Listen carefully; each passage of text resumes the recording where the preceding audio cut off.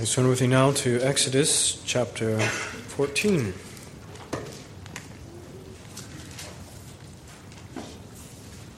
Exodus 14. We'll read the whole chapter. Now the Lord spoke to Moses, saying, Speak to the children of Israel that they turn and camp before Pi Hahiroth, between Migdol and the sea, opposite Baal Zephon. You shall camp before it by the sea. For Pharaoh will say of the children of Israel, They are bewildered by the land. The wilderness has closed them in. Then I will harden Pharaoh's heart, so that he will pursue them, and I will gain honor over Pharaoh and all his army, that the Egyptians may know that I am the Lord. And they did so.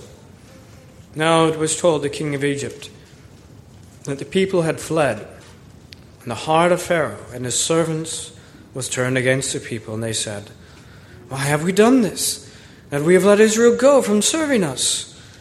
So he made ready his chariot and took his people with him. Also he took 600 choice chariots, and all the chariots of Egypt with captains over every one of them. And the Lord hardened the heart of Pharaoh king of Egypt, and he pursued the children of Israel, and the children of Israel went out with boldness.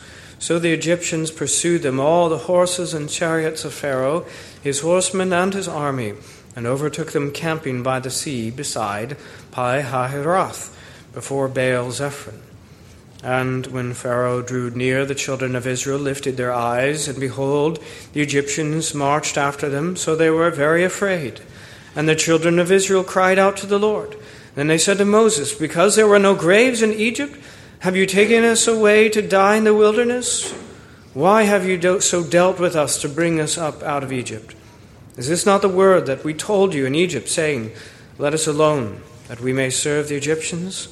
Or it would have been better for us to serve the Egyptians than that we should die in the wilderness. And Moses said to the people, Do not be afraid.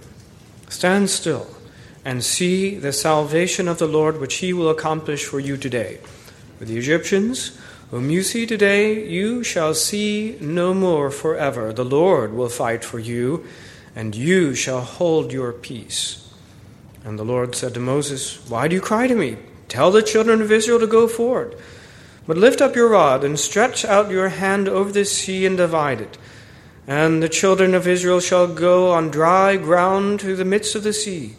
And I indeed will harden the hearts of the Egyptians, and they shall follow them. So I will gain honor over Pharaoh, and over all his army, his chariots, and his horsemen.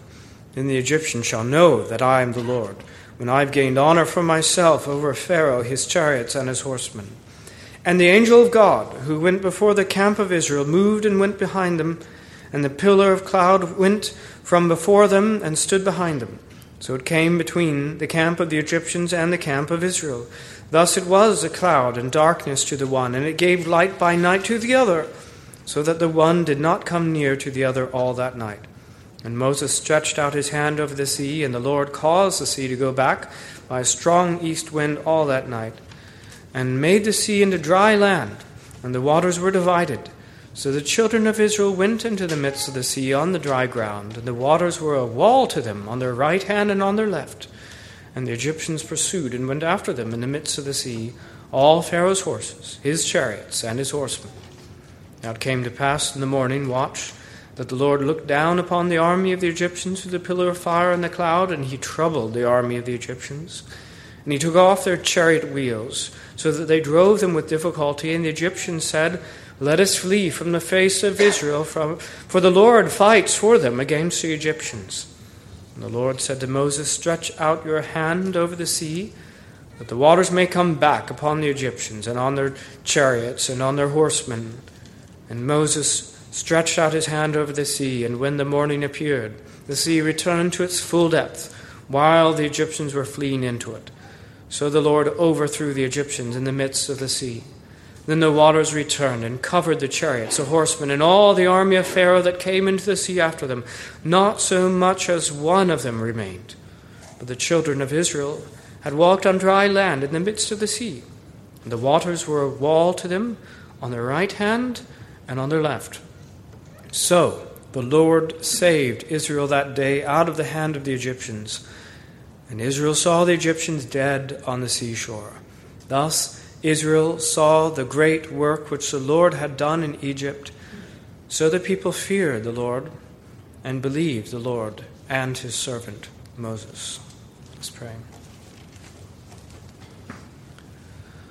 Gracious Heavenly Father, we come to this your word as those who are in ourselves no better than your people have ever been, who are wont to disbelieve the word that comes to us, that are wont to walk by sight rather than by faith. How we pray, Lord, that you would have a victory, yes, over your enemies, but a victory even over us, that you would subdue us to yourself, that when you speak this night that we would hear and that we would listen, that we would receive these words in faith, that we would believe that which you say to us. And Lord, truly, that we would believe the Lord and be saved, even as these people did. We pray, Lord, that you would have this great victory. We ask in Jesus' name. Amen. Amen. Well, beloved, we come at last to Exodus chapter 14. We've been in this book called Exodus for some time.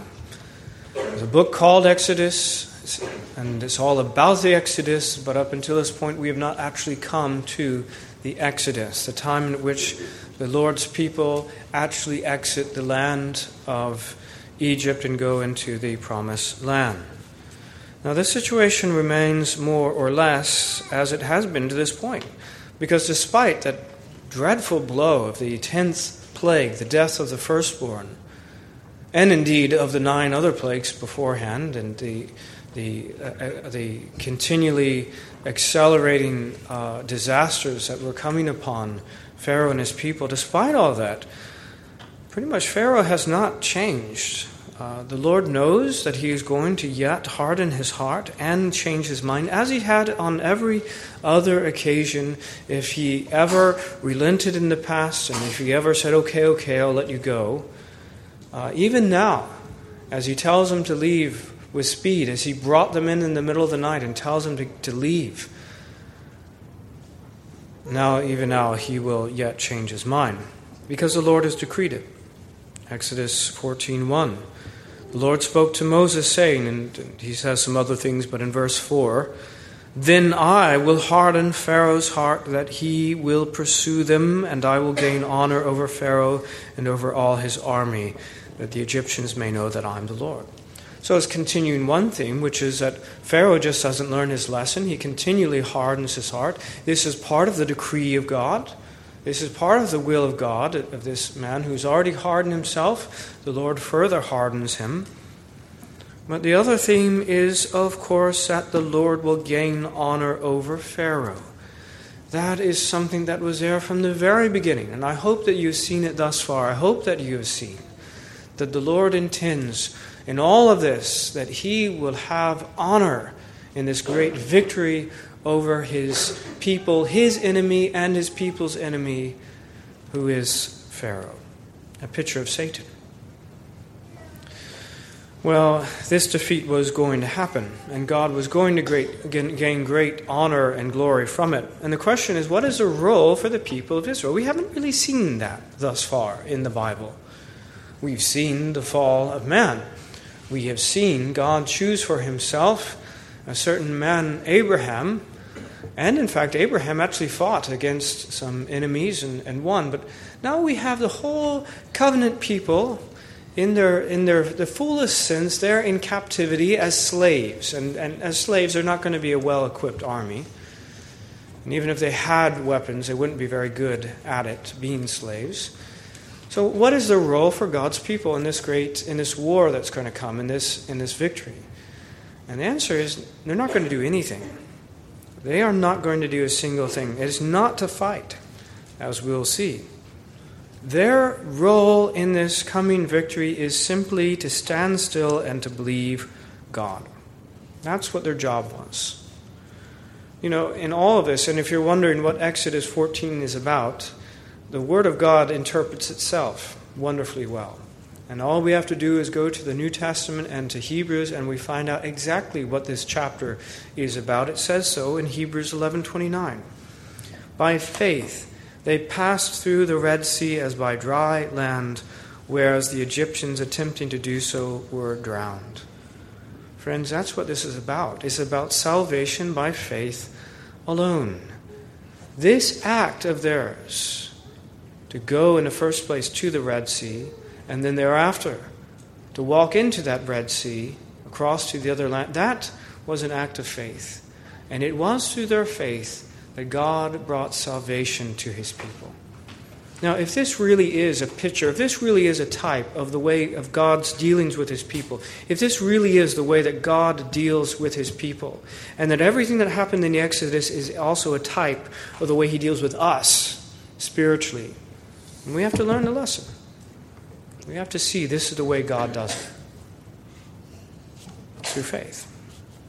Now we've seen, by the way, it's hard to say what is the spiritual heart of the book of Exodus, because we've already said in some sense that we saw it in the death of the Lamb of God. As we consider in the previous chapters, the death of the Passover lamb. We see this is pointing to the Lord Jesus Christ. That's the center of it. That's how salvation is wrought for us. That's what has to happen first. But as the way that is then applied to his people, the answer, so it's by the death of Christ, but the way it's applied is through faith. And friends, that is exactly our situation. It wasn't through the death of a Passover lamb, but through the death of the Lord Jesus Christ. And the way that happens to us is the same way. It is by faith alone. So the title tonight is Exodus by Faith Alone. There are 4 points. Some commands of God in these points. 1, go to the dead end. 2, do nothing. 3, lift up your rod. And 4, salvation in judgment. Go to the dead end, do nothing, lift up your rod, and salvation in judgment. So first, go to the dead end, because that's what God tells them in these first few verses. I don't know if you caught the import of the direction that God gave to them in the first part, but let me read it again in verse 1. Now the Lord spoke to Moses, saying, speak to the children of Israel that they turn and camp before Pi-hahiroth, between Migdol and the sea, opposite Baal-zephon, and that you shall camp and you shall camp before it by the sea. Now, we've already said that the Lord did not take them in the most direct road to the promised land. He says, lest they come to the Philistines immediately, they see war, and they turn back. So he's taking them the long way around. And now he's given them another diversion to another way. There was a way, as it were, to even from where they were to the promised land. But he says, no, I want you to go right there smack in the middle of the Red Sea there, so that you're camping right before on the shore of the Red Sea. That was another diversion from what would have seemed ordinary and straightforward to them. Now he gives a rationale. He says, for Pharaoh will say of the children of Israel, they are bewildered by the land, the wilderness has closed them in. Then I will harden Pharaoh's heart so that he will pursue them, and I will gain honor over Pharaoh and over all of his land, so the Egyptians may know that I am the Lord. In other words, he is directing them to go to a place of apparent vulnerability and, in fact, of hopelessness, a place in which the enemies will say, well, we've got them right where we want them to be, in order that the Lord might have a more total victory over Pharaoh. Now, this is, of course, very useful for us. This is useful information for us, because it helps us to understand sometimes the way that the Lord deals with us. But for them, again, this is another diversion from what they would consider what made sense to them, from what was straightforward, from what was would seem the normal course of things. Now, let me say, to their credit, their response very simply was, and they did so. That was what they did. The Lord tells them, once again, you're going to divert from the normal, and you're going to go to the place where you'd least like to be, with your back, to be between a rock and a hard place, with your backs to the Red Sea. That's where I want you to go. And to their credit, they did so. They obeyed. They heard the word of the Lord and they obeyed. And there's not much more to this first point, except to say, friends, that this is what faith looks like. If it were perfectly obvious to us, if it makes sense to us, if it were what we would consider the rational, ordinary thing that we would ourselves have figured out, we would have thought of, it wouldn't be faith. The Lord calls us to believe and to do things that don't make obvious sense to us. Right? And we must believe it. That's what they did. So, go to the dead end, and that's what they did. But the situation would get a little bit worse than that. Secondly, he tells them to do nothing. That's our second point. Do nothing. Because in verse 8, we see that the Lord did exactly what he said he was going to do. He hardened the heart of Pharaoh, king of Egypt, and he pursued the children of Israel. And the children of Israel went without with boldness. And we see, by the way, that that Pharaoh all of a sudden forgets all that the Lord had dealt with him and considers again his material interest of having all these slaves, and he doesn't want to let them go. A reminder, by the way, of the way Satan thinks. Satan is continually being defeated by God over and over and over again. But all he keeps going back to thinking about is his slaves, his captives. He wants us and will pursue us no matter what, even though he is continually defeated in this way. But the Lord hardens his heart, and so he takes off with all these chariots, with all these horsemen, with all of this army, and of course he overtakes them. They, these ordinary people, with all of their families and indeed all of their livestock, burdened down even with the gold and treasure as they plundered the Egyptians and all the rest of these things, and with their old and with their young, they are soon overtaken by these on horse. And when Pharaoh drew near, the children of Israel lifted up their eyes, and behold, the Egyptians marched after them. And what do you think happens at that moment? It was to their credit that in the absence of anything before their eyes, yes, it didn't make any sense to them, but the Lord says, go here, and they did. Praise God for it. But now their faith is being tested in a more difficult way, because not only does it not make sense to them, what they see in their eyes is on one hand a body of water that is impassable, and on the other hand, the world's most fearsome military force, the army of the Egyptian and all of his crack elite forces, these 600 chariots and all the rest of them, the horses and the captains that led his massive army, and they see them bearing down upon them, easily overtaking them. And that army would have destroyed any army that could have been fielded in the ancient world against them, any army, and for many centuries thereafter. And there they are, in their complete vulnerability, and what do you think? Well, their faith is tested, it certainly is, and it wavers. And they were afraid, and the children of Israel cried out to the Lord, and they said to Moses, here's where it gets bad, this is where the sin comes in. Because there were no graves in Egypt, have you taken us away to die in the wilderness? Why have you so dealt with us to bring us up out of Egypt? Is this not the word that we told you in Egypt, saying, let us alone that we may serve the Egyptians? For it would have been better for us to serve the Egyptians than that we should die in the wilderness. Oh, friends, the slave mentality. So it is with God's people sometimes. So it is with people who are being called out of the world, that when times get tough, that they revert to form. It's the old man talking in them, the old man talking in us. Of course, remaining in the world is going to be easier. Of course it is, because there's no conflict. As soon as you are taken out of the world, as soon as you come to serve the living God, then there is conflict in the world and the flesh and the devil. Everything is against you. Even you yourself, you're divided against yourself. So opposite to the gospel that we call well, there's a gospel of cultural transformation, which is one thing. But of life enhancement that we hear so often, which is basically your life isn't great. Your life right now, because of your sin, isn't great. But if you follow Christ, it will be great.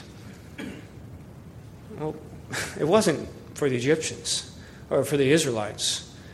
They were slaves, but at least they were at peace in some sense. They just carried out their slave-like existence, serving Pharaoh until their death, and they didn't see much conflict. They didn't see much war. And from this point on, there was going to be a lot of conflict in their lives.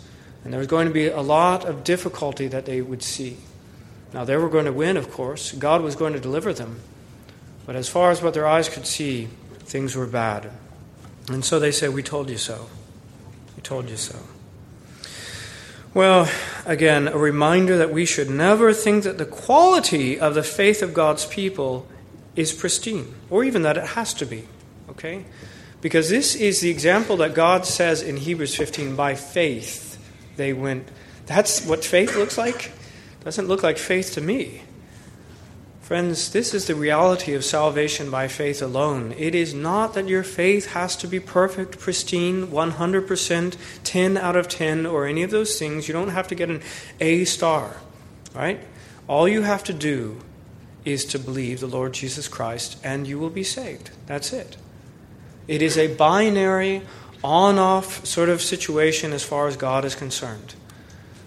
If your faith is simply enough to cling to Him rather than to whatever doubts may pervade, whatever second guessings and all the rest of it may be part of it, however imperfect even your understanding of the system of theology, the only thing is, are you clinging to Christ more than you're clinging to yourself or the world? And that's all that it takes. And you're saved. Well, carrying on, this is the point where the people get that very curious command. They are losing the plot here. And this is the point in verse 13. Moses says to the people, "Do not be afraid.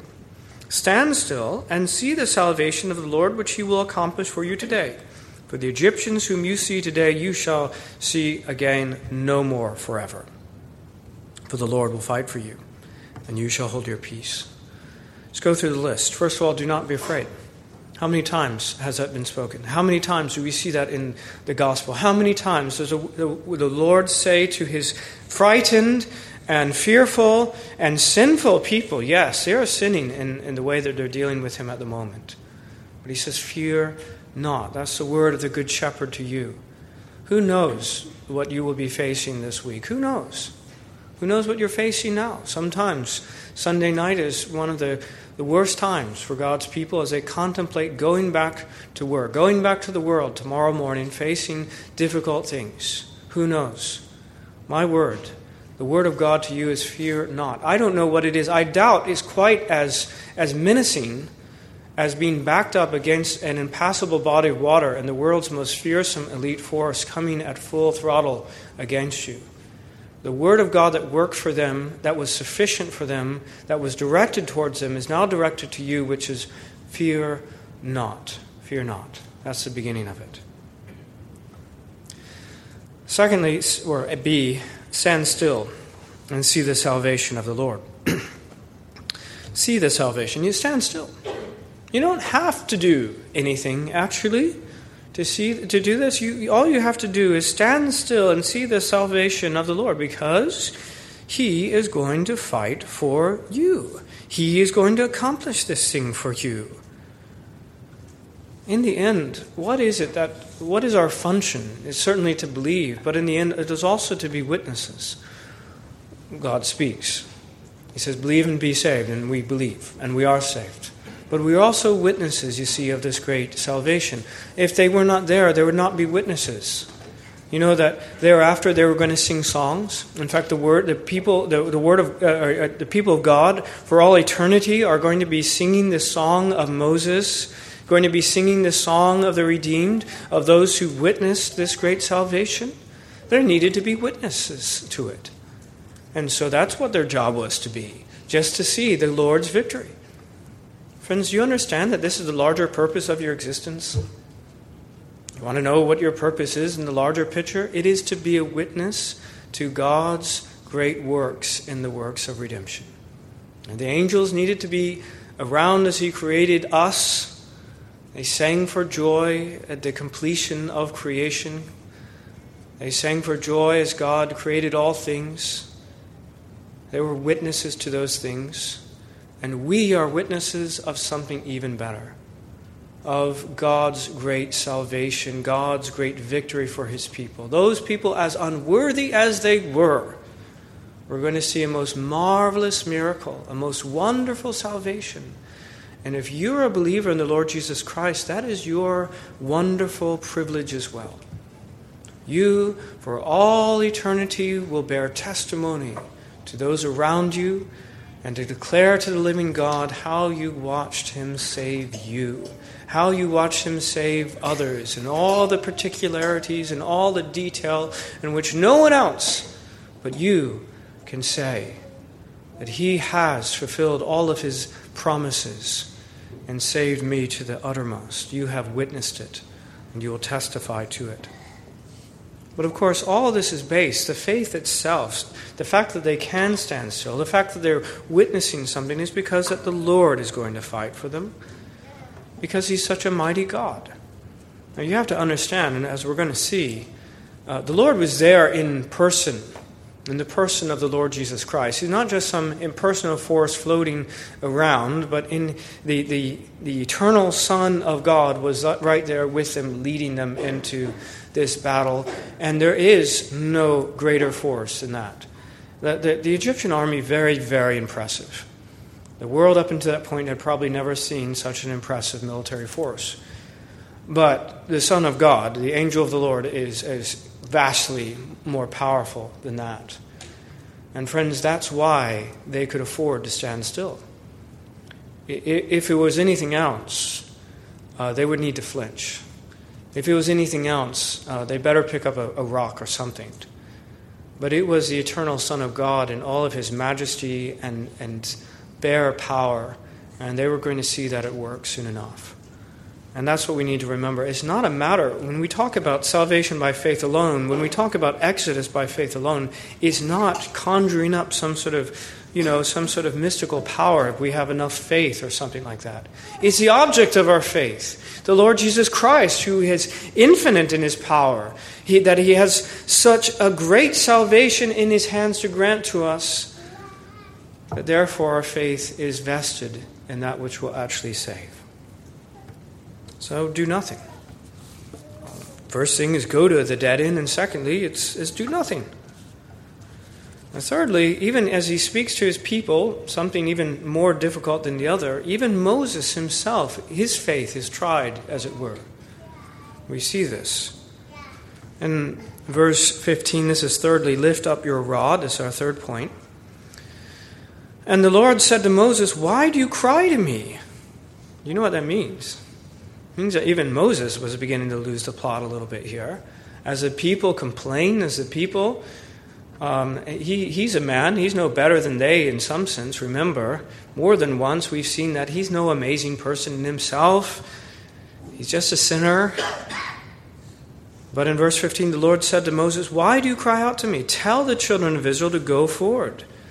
But lift up your rod and stretch out your hand over the sea and divide it, and the children of Israel shall go on dry ground through the midst of the sea. That is the command. What a wonderful thing again. All this time, the Lord had been telling Moses, lift up your rod and do this. Lift up your rod and do that. And Moses scarcely believed it in the beginning, but he had been gaining in confidence as one sign went to another, and even greater miracles were done through the lifting up his rod. And now this even greatest of things, in which their lives were completely at stake. Up until this point, it was the Egyptians. He was playing, as it were, with house money. He was dealing with another people. He would lift up his rod and a plague would go to them. He'd lift up a rod and darkness would go to them. He'd lift up a rod and even disease and death would come to them. But now his own people were in a place between the rock and the hard place, the moment of truth. And the Lord says, lift up your rod, and I'm going to open up a way in the middle of the sea that all the people are going to pass. And Moses does it. It's salvation. It's Exodus by faith alone. There's nothing special in that rod, you know. Nothing particular about it. Nothing in Moses. We know that. But the word of God comes to him. He obeys. And this faith becomes the instrument then for this greatest of miracles up until this point. Moses stretched out his right hand. Well, he says, let me pick things up in verse 17. And I indeed will harden the hearts of Egyptians, and they will follow them, so I will gain honor over Pharaoh and over his army and chariots and horsemen. The Egyptians shall know that I am the Lord when I have gained honor for myself over Pharaoh, his chariots and horsemen. And the angel of God who went before the camp of Israel moved and went behind them. And the pillar of cloud went from before them and stood behind them. So it came between the camp of the Egyptians and the camp of Israel. Thus it was a cloud and darkness to the one, and it gave light by night to the other, so that the one did not come near the other all that night. This is the Lord. He speaks to him. He does this. And as Moses simply receives the command in faith, the angel of the Lord himself departs from where he was, leading the people. Now he goes to the rear of the people and fights for them. And on the one hand, he is a light, giving light to God's people and hope to them, but he is a cloud and shroud of darkness that keeps the Egyptians from advancing any further. And in fact, as we see, then he fights against them. He is taking off the wheels from their chariots and causing them to drive with difficulty. And the Egyptians themselves recognize the Lord is fighting against us. Well, friends, that's the truth. For the enemies of God, that's what they're going to find out one way or another, one day or another, that it's not us fighting them, but the Lord himself fights against his enemies. And nothing is going to help them. Nothing is going to now enable them to prevail ultimately against God's people when the Lord himself fights for us.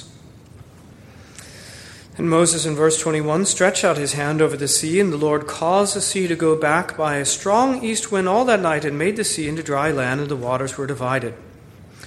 Now, I don't know if you've ever heard this, but people have sometimes said, well, actually this miracle wasn't a miracle. It was just kind of a natural occurrence, that there was a wind and a drought or something else like this, and it happened. God almost always uses some sort of secondary causation. Do you know what I mean when I say secondary causation? It means he doesn't just snap his fingers, he uses things. Sometimes he uses dust to turn into little insects, as he did in one of the earlier plagues. Or he uses water that turns into blood. He doesn't make things necessarily appear out of dry land. Part of his plan is to indeed demonstrate his power over all the things that he's already created and to turn them to his own ends. Well, of course there was a wind. Of course there was a meteorological phenomenon. And if you were there witnessing it, you would see the wind gathering up the waves, gathering up the water in such a way as God had directed it. But it hasn't happened that way before. It hasn't happened since, because God in his perfect providence and his dealings made it to be a miraculous salvation for his people. And so it was in verse 22 that the children of Israel went into the midst of the sea on the dry ground, and the waters were a wall to them on their right hand and on their left. It was an act of faith that Moses lifted up his rod in accordance with the word of God. And it was then thereafter an act of faith that the people walked in the midst of that. Because if you were there, and that in the hour beforehand you saw an impassable, huge body of water, which you always knew of, probably few of them had ever seen it really, but they'd heard of this great sea, like you and I would know of some great ocean. And they knew that it was impassable, and they'd seen it in all of its extent.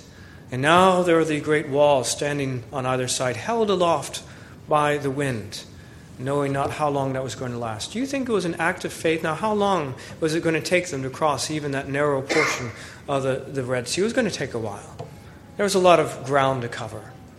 It was an act of faith for them to walk in the midst of the sea. They had to believe the word of God, and they did. And that's why Hebrews 11:9, which is our key to the whole chapter, by faith they passed through the Red Sea as by dry land. And that's what they did. Friends, God did it. But the thing that connected them to the work of God was faith. You understand, theoretically, there could have been an Israelite there who decided, I am not going to go in the middle of that water. I'm going to take my chances with the Egyptians. Maybe I'll play dead. Maybe they'll pass by. They won't notice. Maybe I'll surrender to them. And I'll take my chances there.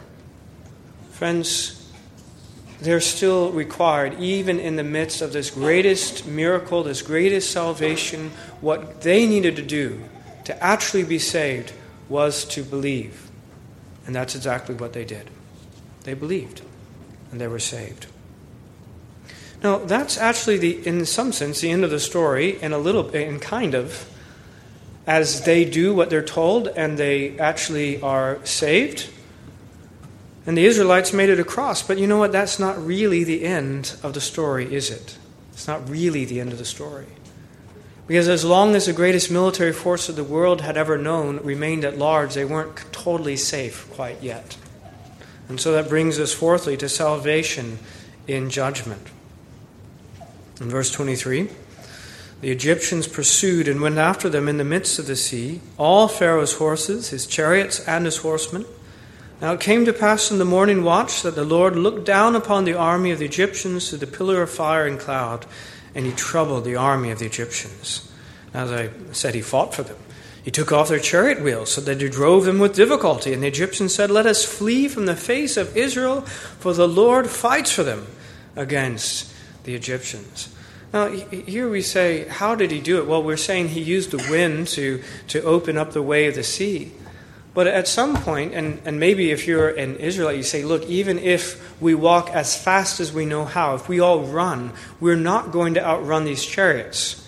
Okay? And we're still going to die even though we can go before us into the Red Sea. How is the Lord going to save us now? Well, friends, he abandons secondary causation at this point. And he reaches out his almighty hands and he simply plucks off the wheels of the chariots. All right? When they have no more wheels and they're just dragging on their axles on the soft ground, they're not going to make it very far. All right? They're not going to be able to overtake them. And the Lord is able in the end to do those kind of things.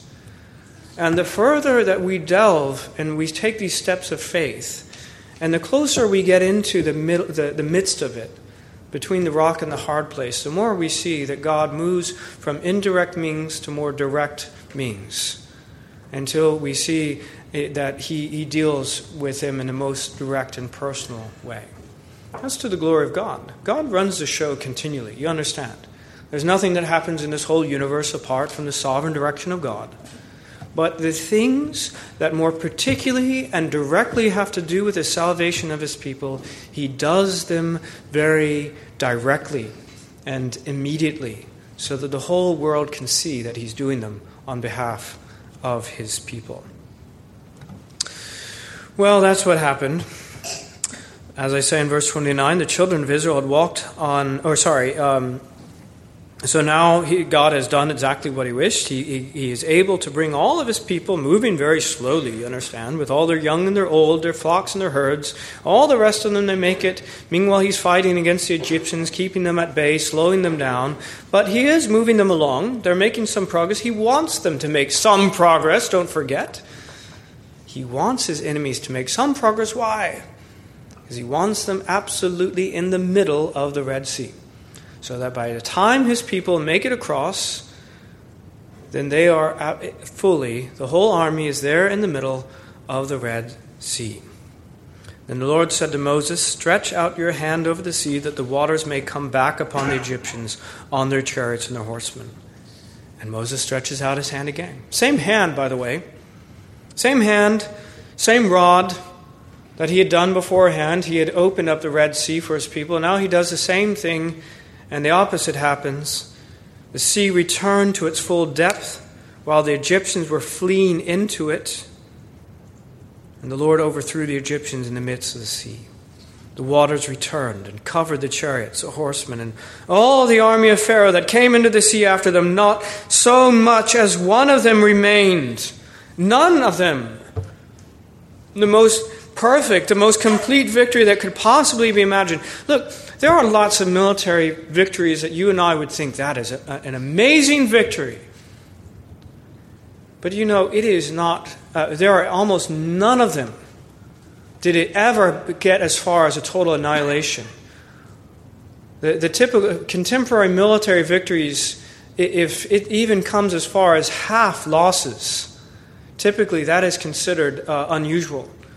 Very often, victories happen at the 30 to 40% destruction of the opposing forces rate. A complete and total victory, whereas not so much as one man of them remains, I don't know of any such victory. Usually somebody escapes. That's an amazing feat that God had. Why did he do it? Friends, to show us that he can. To show us that he can. It was beyond their ability to save themselves. And had they taken up any sort of weapons, there is not much that they would have done in the face of such a mighty army. But God was able to destroy all of them, and they were there to see it. So the Lord saved, in verse 30, Israel that day out of the hand of the Egyptians, and Israel saw the Egyptians dead on the seashore. You know what happened then? And Israel saw the great work which the Lord had done in Egypt, so the people feared the Lord and believed the Lord and his servant Moses. That's what happened. And let me say before I turn to the very obvious applications, let me just say again that there is no salvation apart from judgment. I think I've probably said that a couple times. And I'll say it again. The salvation that God was going to what he wrought there was in a destruction of his enemy. And friends, this is always his way. He has to bring judgment. He has to bring a destruction of his enemy in order to save us from our enemies. And that's exactly what he did there. Well, as I say, considering all these things, this is Exodus by faith alone. They didn't do a single thing themselves. All they did was walk. All they did was, in fact, stand still once they came across. That was the idea. They didn't keep on going, Once they got across the other side, the Lord told them, in essence, to just look and see what was going to happen. And that's what they did. They watched the bodies. They watched the chariots flow up onto the shore dead. Well, the application for us, as it was for them, is that you should certainly believe the Lord. I think by this point, not just by the first sign, or the second, or the third, or the fourth, or the fifth, or the sixth, or the seventh, or the eighth, or the ninth, or the 10th, you think by the 10th, the death of the firstborn, that they would see that the Lord meant what he said.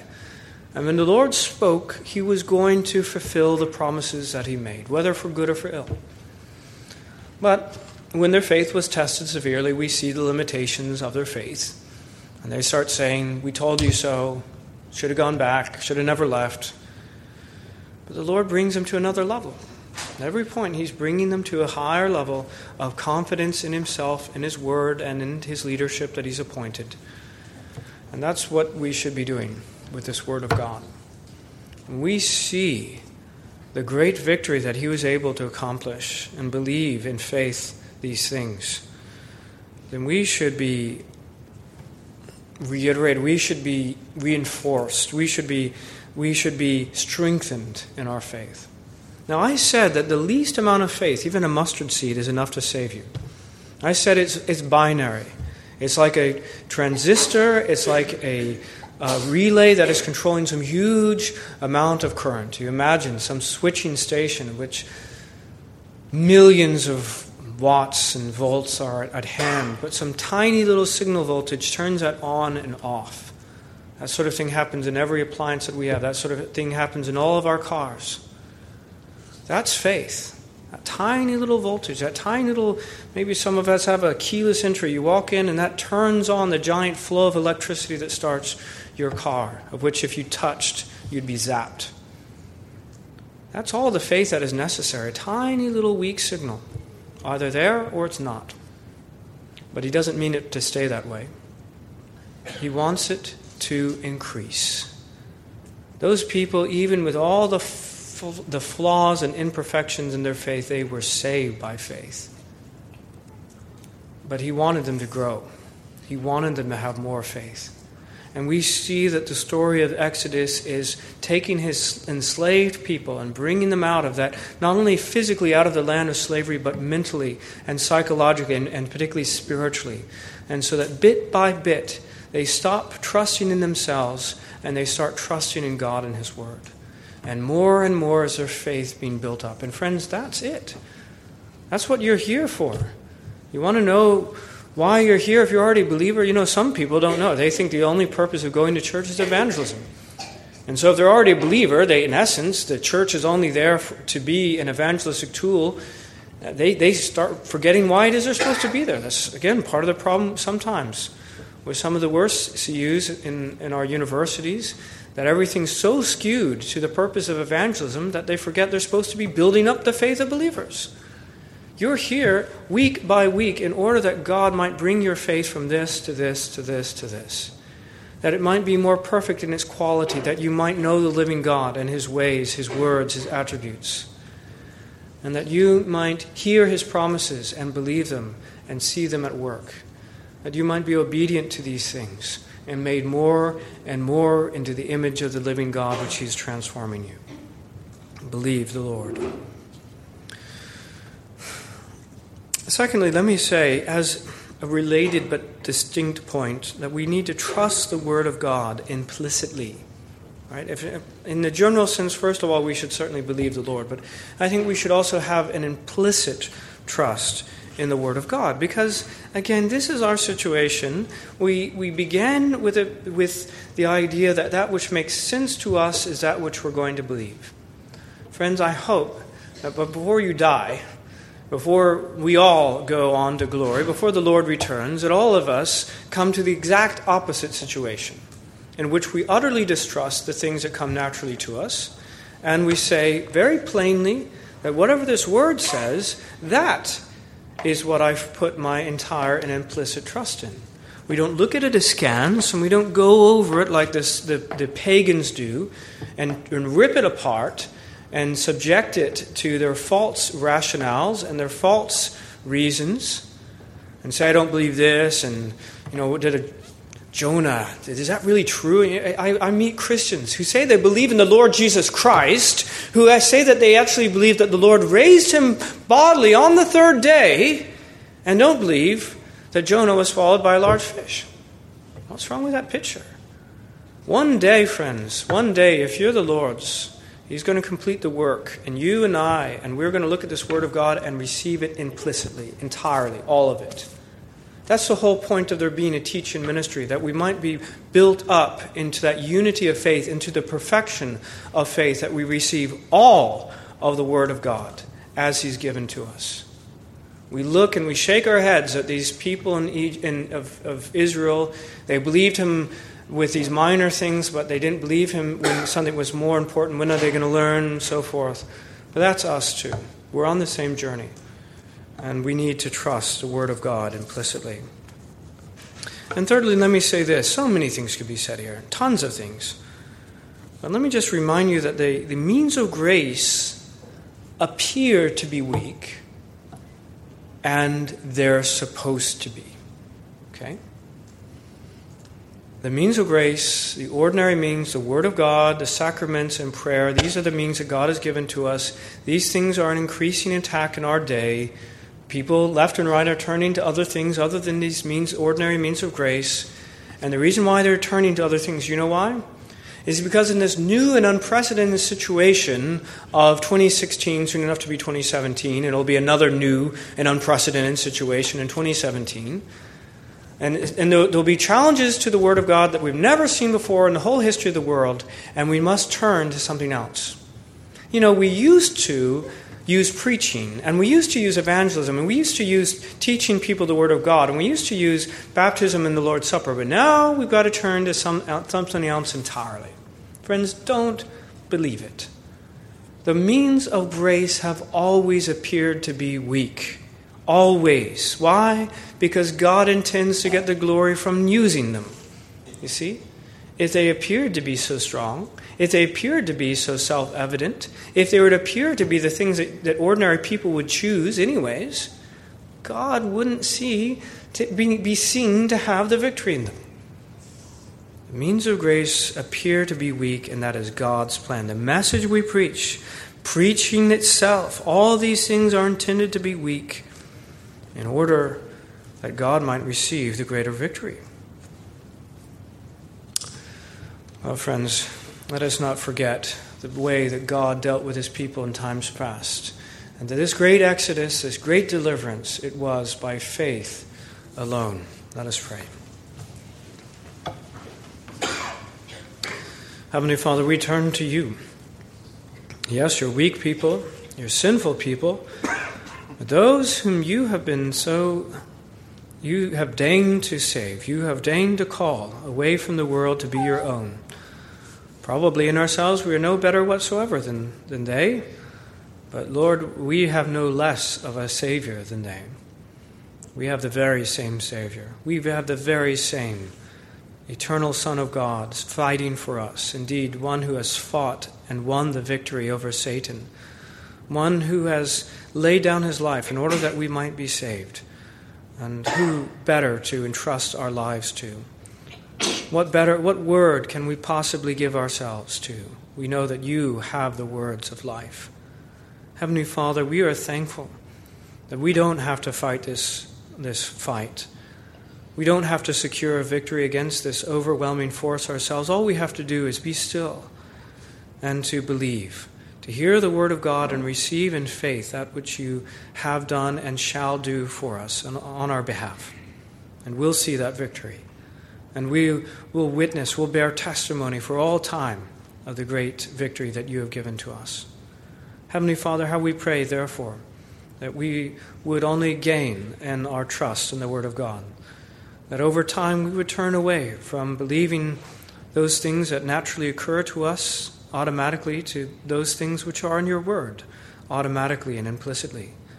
And how, Lord, we pray that we would never turn away from these simple means, as we never turn away from the faith once delivered to the saints, but recognize, Lord, that you would have the means by which we are saved to appear to be weak, in order that it might appear all the more that you are the one, through Christ, who are doing these things. And we pray it in his name. Amen.